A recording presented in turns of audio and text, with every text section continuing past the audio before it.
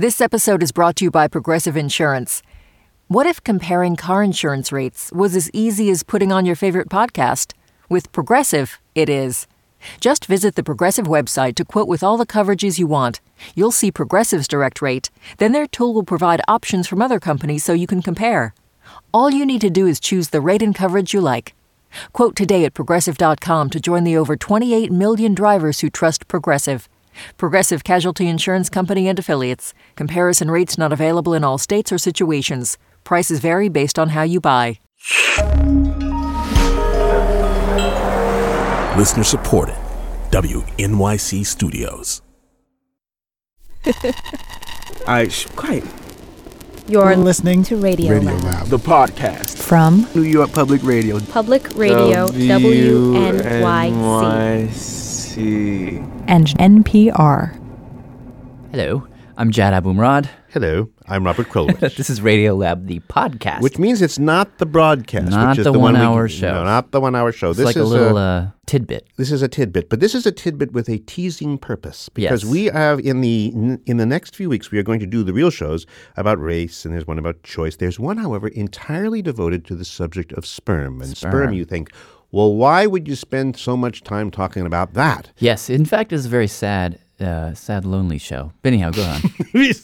We learned a lot of things. I mean, if you open up any little basket and ask too many questions, you learn all kinds of fascinating things. So true, particularly with sperm. Yes. So we talked when we were preparing this hour with a woman named Joanna Ellington, a fertility expert who runs a company with a very short name, kind of like sperm itself, ING, I-N-G. It's a fertility firm.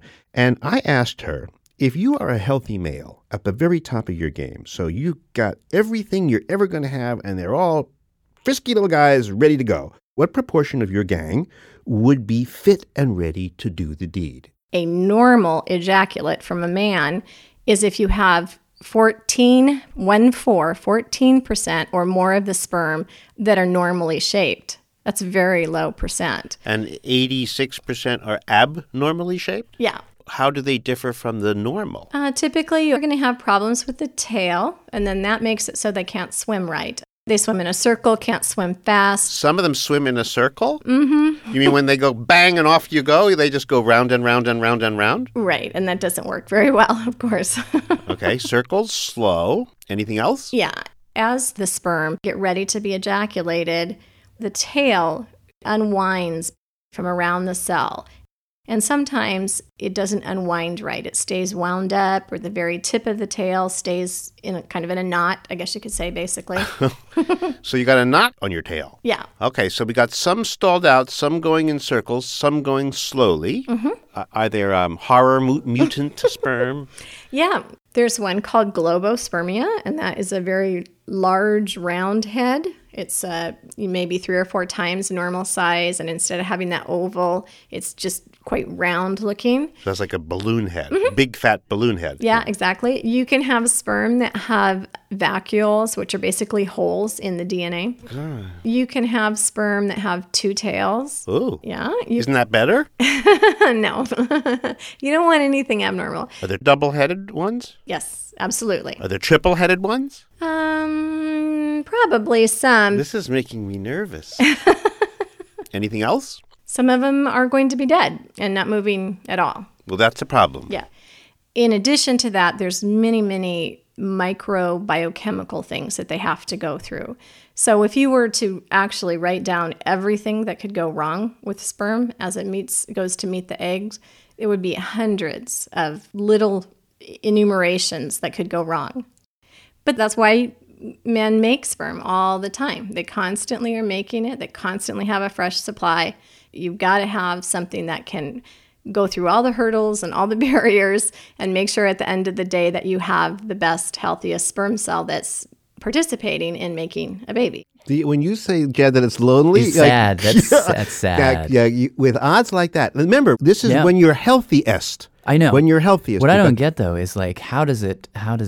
Well, this is what we're going to go into the show, but I'll just ask you now, how does it happen given all of those potential pitfalls and that every sperm is out racing the other sperm? That's the public image here is that every guy that you put in is, in a Woody Allen movie sense, competing against his neighbor. Right. So it's Jerry versus Ted versus Andy versus Mark versus Freddie versus Billy, and they're all rushing to the goal. And what if Jerry and Ted and Mark and Fred or whoever and Billy are all double-headed with well, then they don't make it. So it's the odds are not in our favor. But there is a level of cooperation we discovered while doing this hour that was deeply surprising. Sperm are not always about competing against each other. And this we learned from Tim Burkhead, who's a biologist at the University of Sheffield.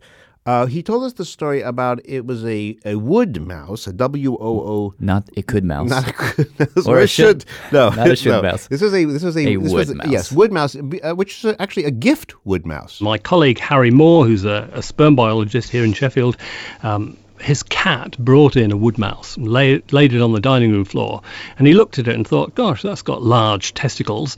He dissected That's the most unusual reaction to a cat's gift that I've heard in a long time. I'll say. You know, if you're a testicle guy, you're a testicle guy. You right? want to take a closer look.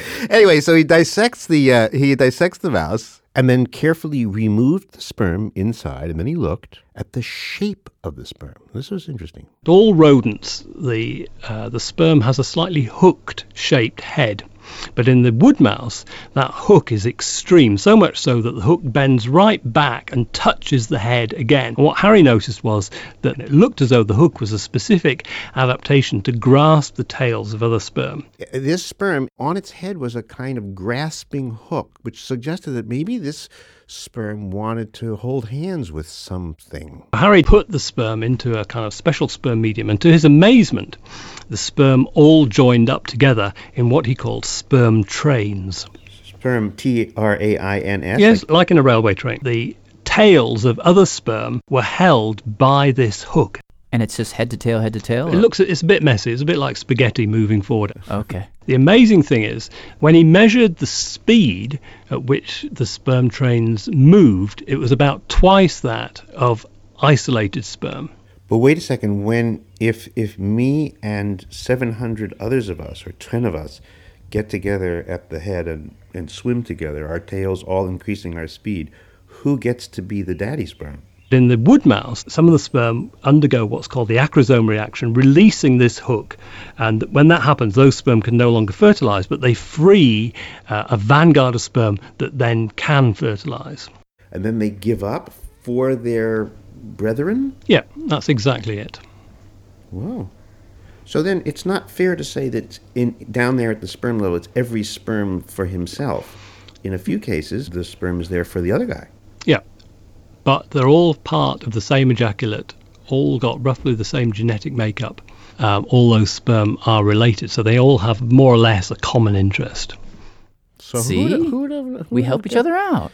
Yeah, I mean, this is different. However, it is at this point just specific to the wood mouse. Right. So wood mouse sperm seem to have a thing going on amongst themselves. And the idea that a sperm would sacrifice itself for a brother sperm is very novel when you think about how normally this is thought of as such a competitive event. That's right. Well, in any case, we hope you'll tune in for that show. It's coming up in about a month and a half. It's not really a month and a half if you're listening to this late in the week.